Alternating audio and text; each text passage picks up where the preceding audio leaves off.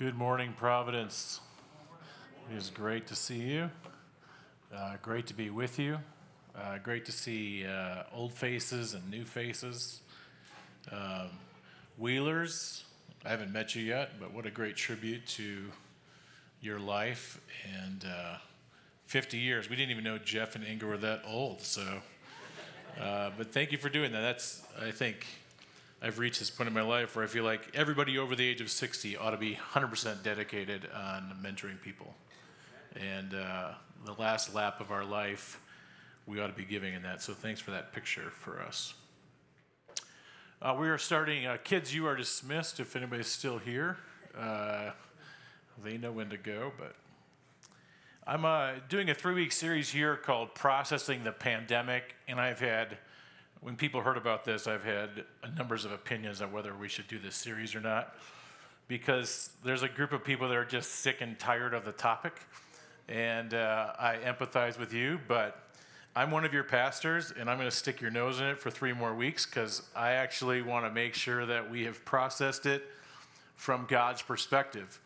And I asked my own self, have I taken the time to actually process what God is doing in my life, what he did in my life for the last 15 months? And the answer is no.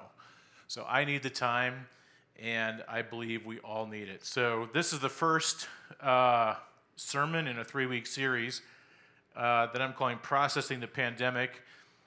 This message is called Wrestling with God. I was originally going to kind of go this route of talking about altars, because we see this theme all throughout Scripture that when significant things happen, people built altars.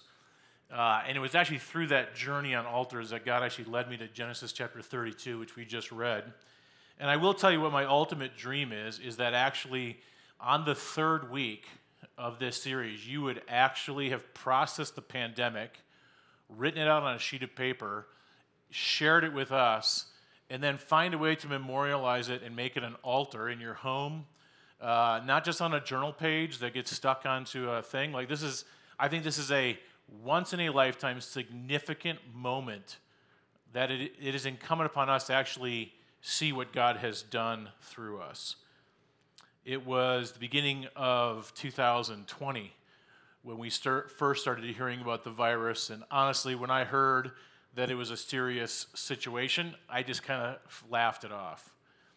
That was in January, and by March, if you remember, it was March 13th when the world actually took this thing seriously. Everything shut down. We did not have church that following Sunday. I was going to head on a trip to see my son, who was in Romania at the time, and that trip was canceled, and it was kind of like, Europe was shut down, and it was kind of just this slow entrance into this pandemic. I remember we started doing sermons via video because we couldn't even leave our houses, if you remember that. And then I remember the first time our governor stood up and said we should think about wearing a mask. And I was like, no way. People are not going to wear masks. And now we've been stuck behind those things for over a year.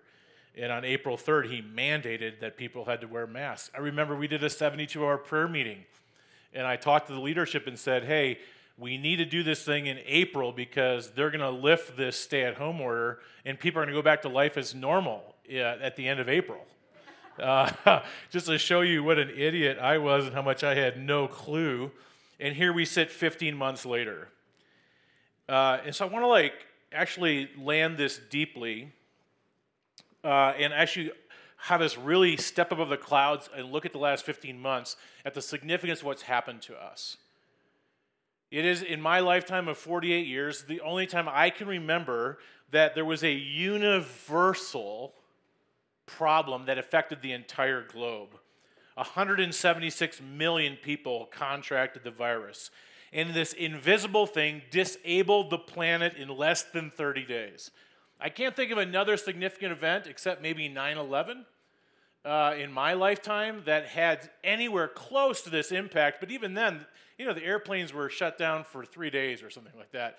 And we kind of moved back to life as normal. Of course, the economy was crippled and all that kind of stuff. But by and large, people weren't individually, if you didn't live in Manhattan, as affected as this affected us. It was universal. It was long-lasting. It went way longer than anybody thought it was going to take.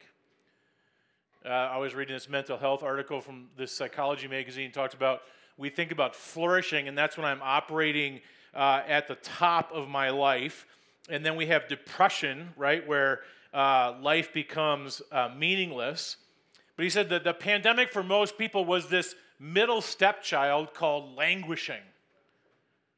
We're muddling through our days, looking at our life through a foggy windshield, and it might be the dominant emotion of the pandemic.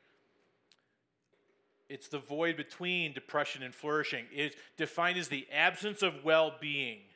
It dulls your motivation, disrupts your ability to focus, and triples the odds that you'll cut back on work. This is the languishing that took place in our lives. It was also devastating.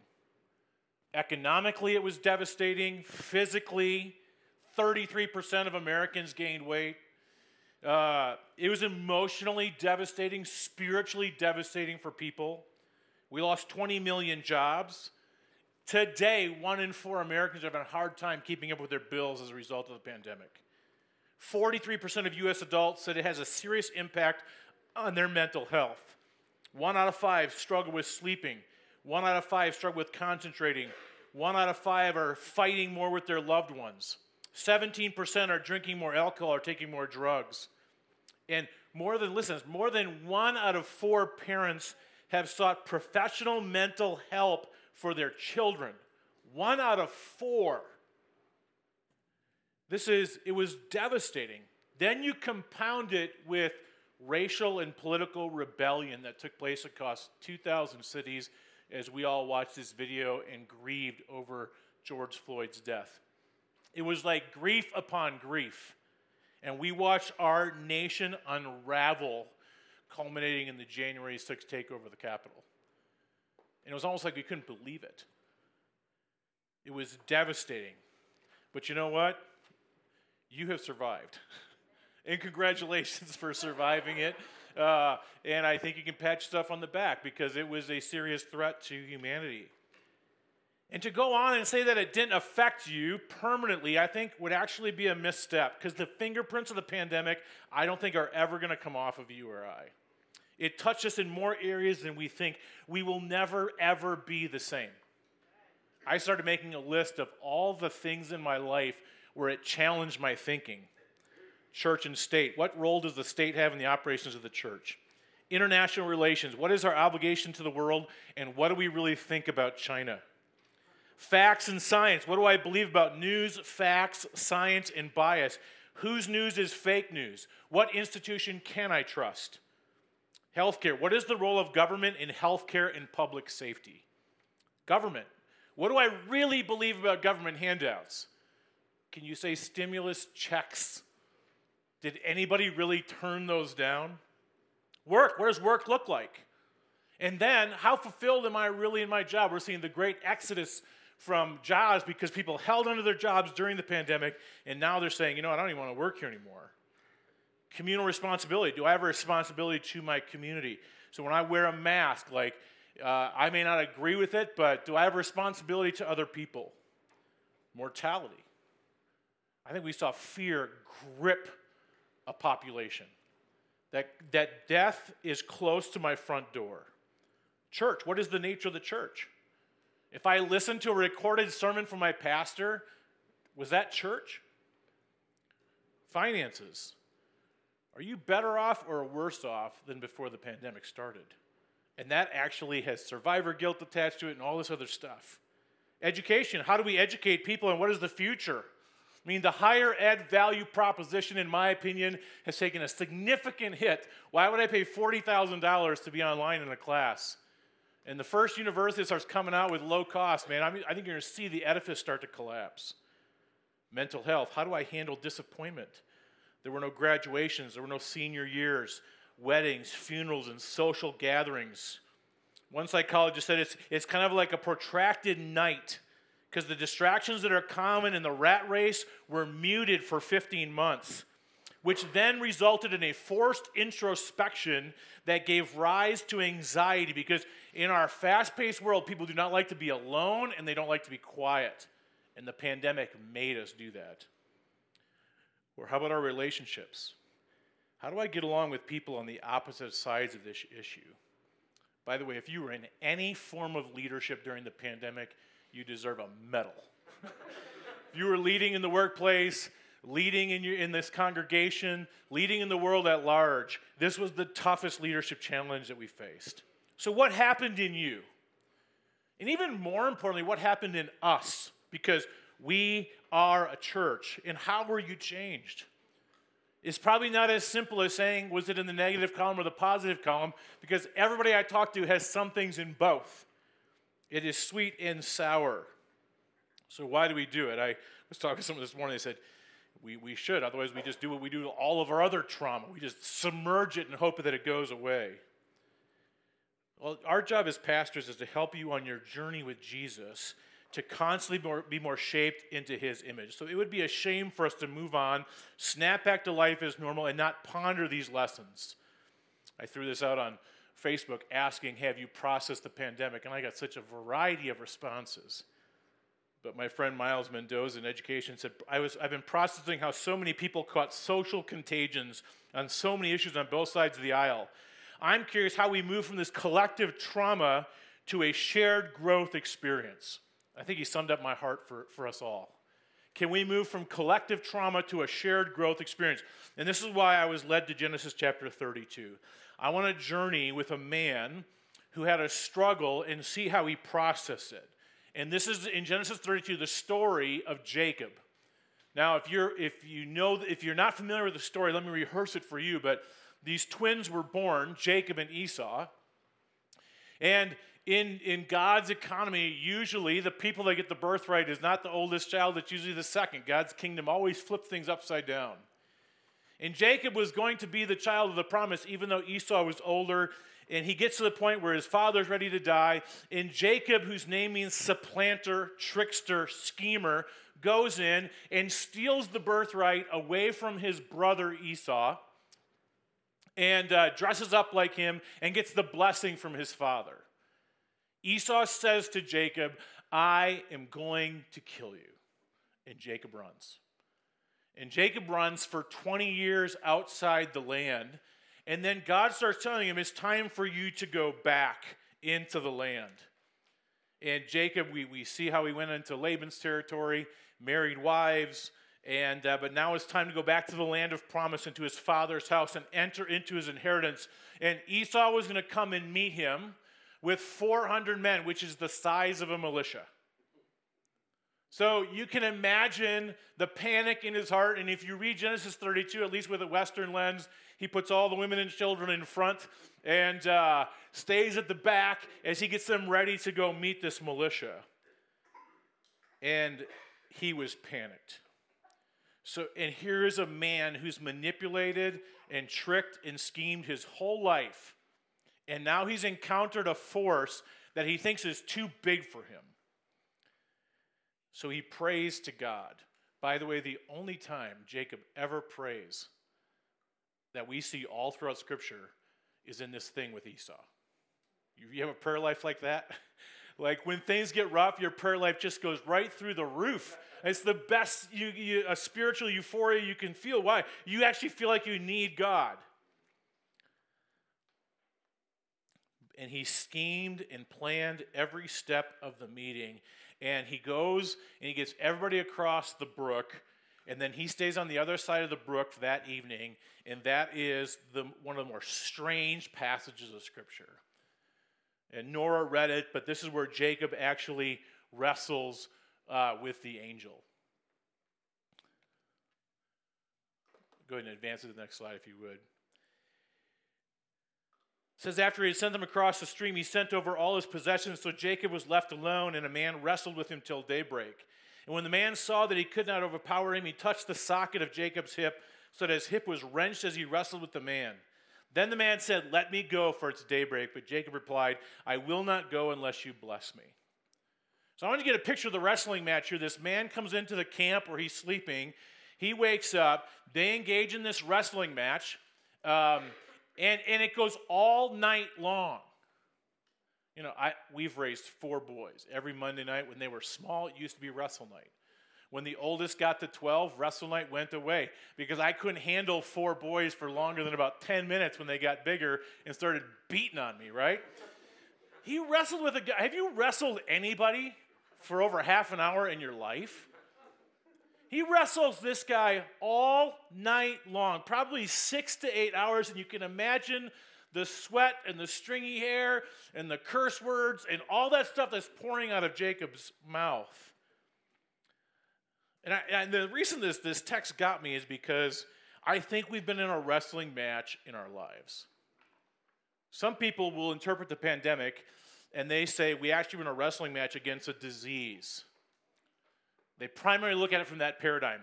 These are the people that scream at people to wear masks and to stay socially distanced and lecture everybody on trusting science. Anybody know those people? You walk through those people in the pandemic, right? They thought we were fighting a disease. Others thought we were fighting the devil. And that we were just a bunch of lemmings and non-thinkers, that this was a plot of the devil to take away our rights, to have government invade our liberties and shut down our churches. You know those people. We were fighting the devil. Others saw that we were actually fighting other people. This group of people already didn't like most of humanity, and now they just had an excuse to take their judginess to a whole new level because they thought we're fighting people. And actually, to tell you the truth, it's probably all somewhat true. But if you actually are paying attention to your own heart, our biggest wrestling match was with God. The struggle was with Him. It wasn't till the wrestling match was almost over that Jacob finally realized he was not wrestling a man. He was actually not wrestling against Esau. His fight was with God. And I want you to actually ponder what your wrestling was with God. I like how Richard Rohr, in his book Falling Upward, he talked about in the first half of life that we go through, we primarily think that we're fighting the devil. I got to stop lusting, stop caring for the money and the material things of the world. I got to stop the addictions, right? I got to go to church, and I'm fighting the devil in my life. And he says, in that sense, the ego tends to win some and lose some, but we develop this kind of sense of pride. But in the second half of life, you actually realize that's not the main battle. Your battles are usually with God. And because in your battles with God, you start realizing all the things you were trying to get in the first half of life, you're probably not going to get them. And God starts to smash the ego.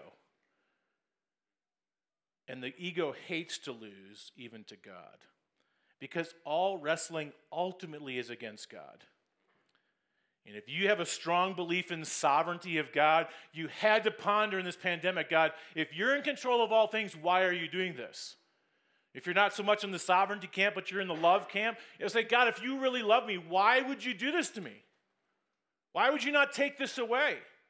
Or maybe you're part of the camp that always quotes, no weapon formed against me will prosper. And then your mom died. Sure looks like the weapon kind of prospered there.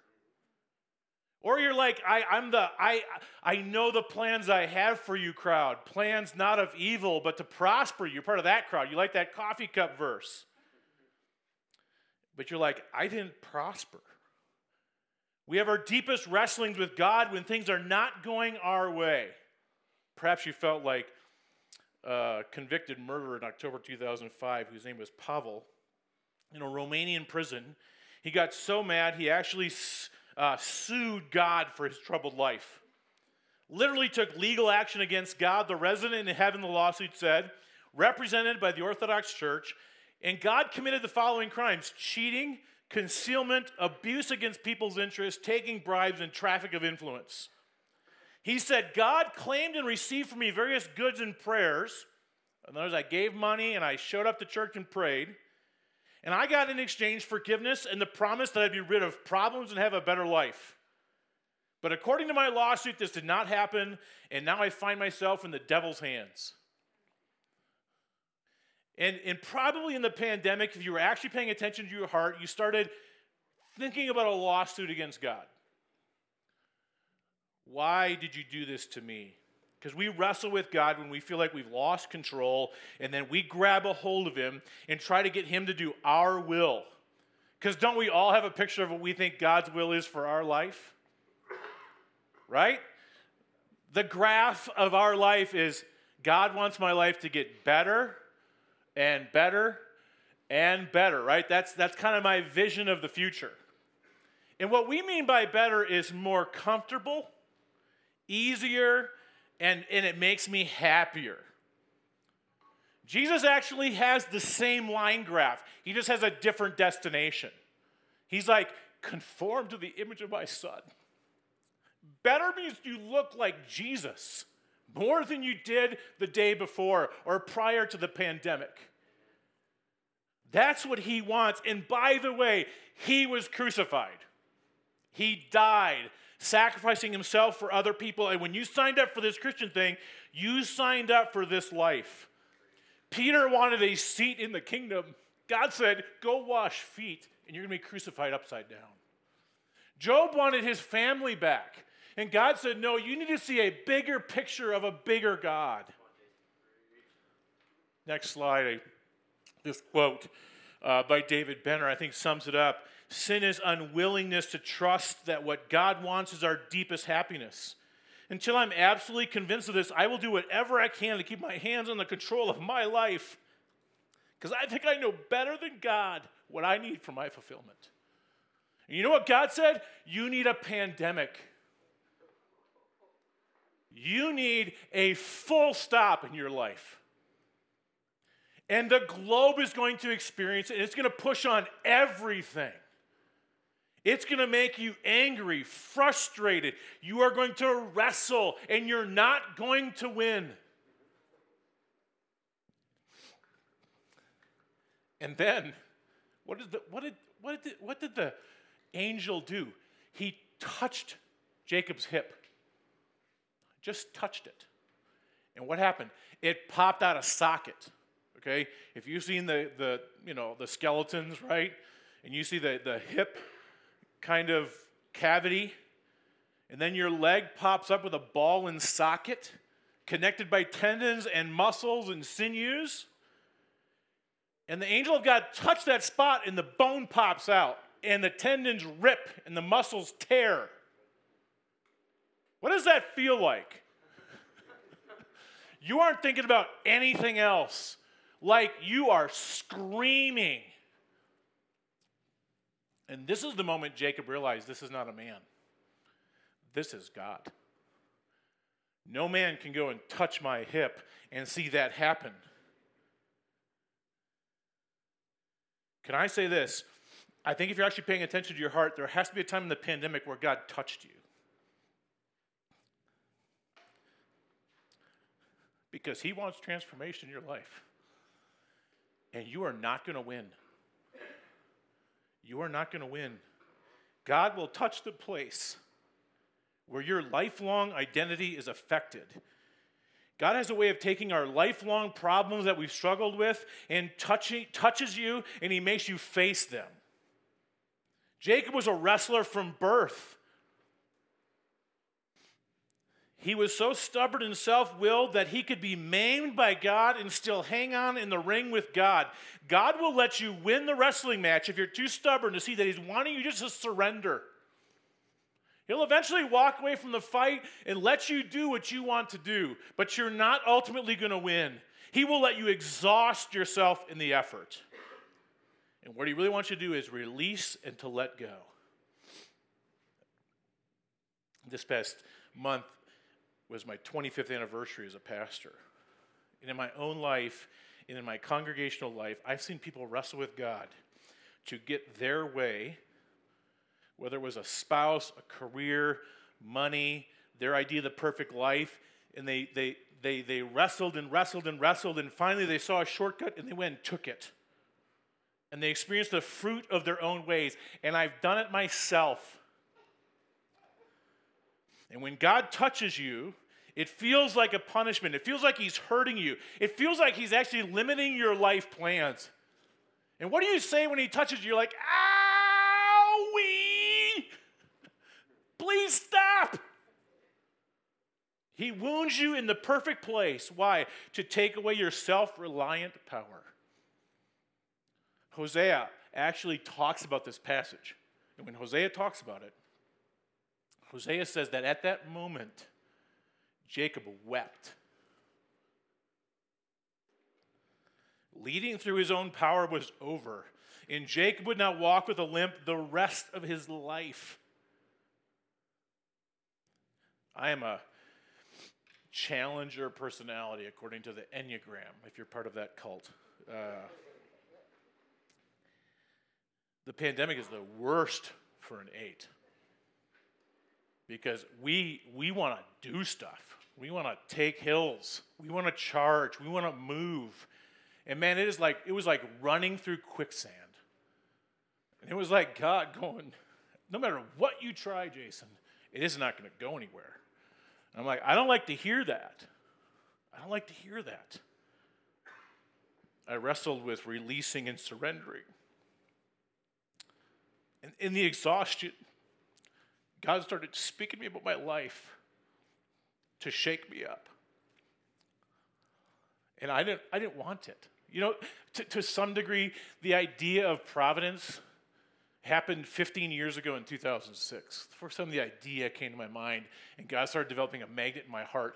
And after 15 years, like the last 2 or 3 years, it's like I've actually loved this little bit of heaven on earth called Providence Bible Church and Cross Purpose. I've loved it. I'm actually getting paid a livable wage. I'm with friends that I've been with, sometimes some of them for over a decade. And of course we got problems and all that kind of stuff, but by and large, I've been part of church my whole life. Like we're in a really good space. And it is comfortable. And God's like, hey, the last time that happened to you, I had to jack things up. I'm like, oh God, please don't. I don't want to plant another church. Please, Jesus, don't. You know.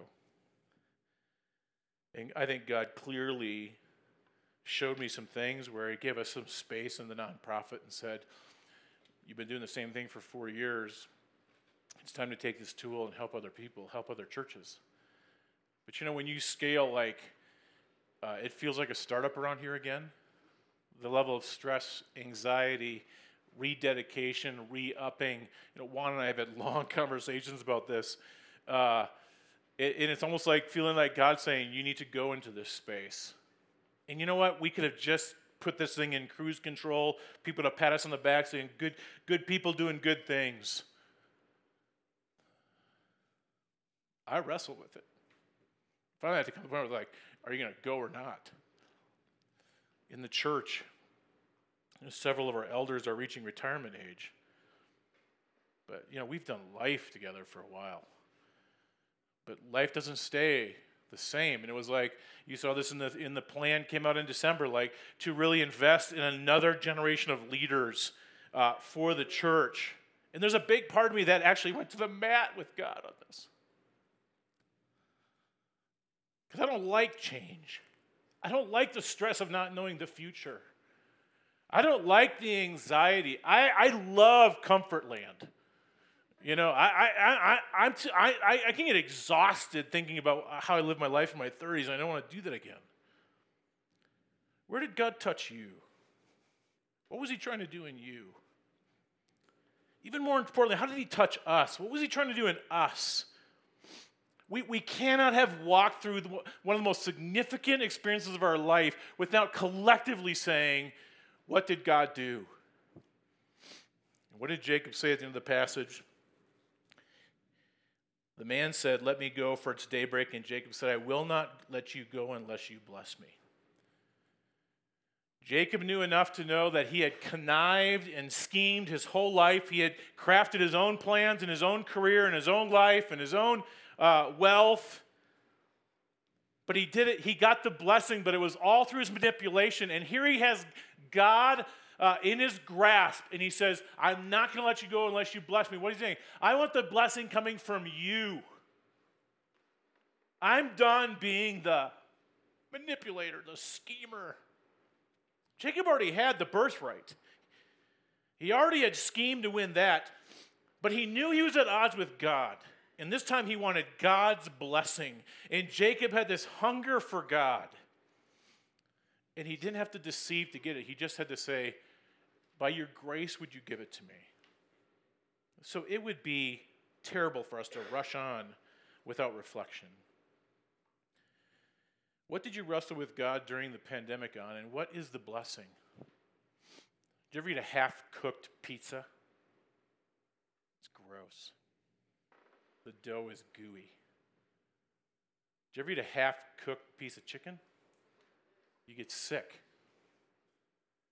If we race on because we're so glad we don't have to wear masks anymore when we get back to work and we have a half-cooked trial, like we have not done the baking that God wants us to do in our life. You say, well, I get scared when I think about this space. I'm not going to give you any comfort in that. Because when Jesus came to this earth, Jesus is the one who said, first of all, I'm not going to seek equality. I'm going to make myself a servant. I'm going to be made in fashion as a man. And instead of scheming and grabbing Esau's heel and scheming for the birthright in his hands, he put nothing. And he died with nails going through them. And he says, I'm inviting you into this life to become more like me. When C.S. Lewis wrote the Chronicles of Narnia, when he did the Voyage of the Dawn Treader, in that story, Eustace becomes a bad little boy and he turns into this dragon. But as he comes back to Aslan, he wants to be back to be a boy again, and he tries to peel the scales off of his skin, and he can't quite do it. And the lion, Aslan, walks up to him and says, you're going to have to let me do it.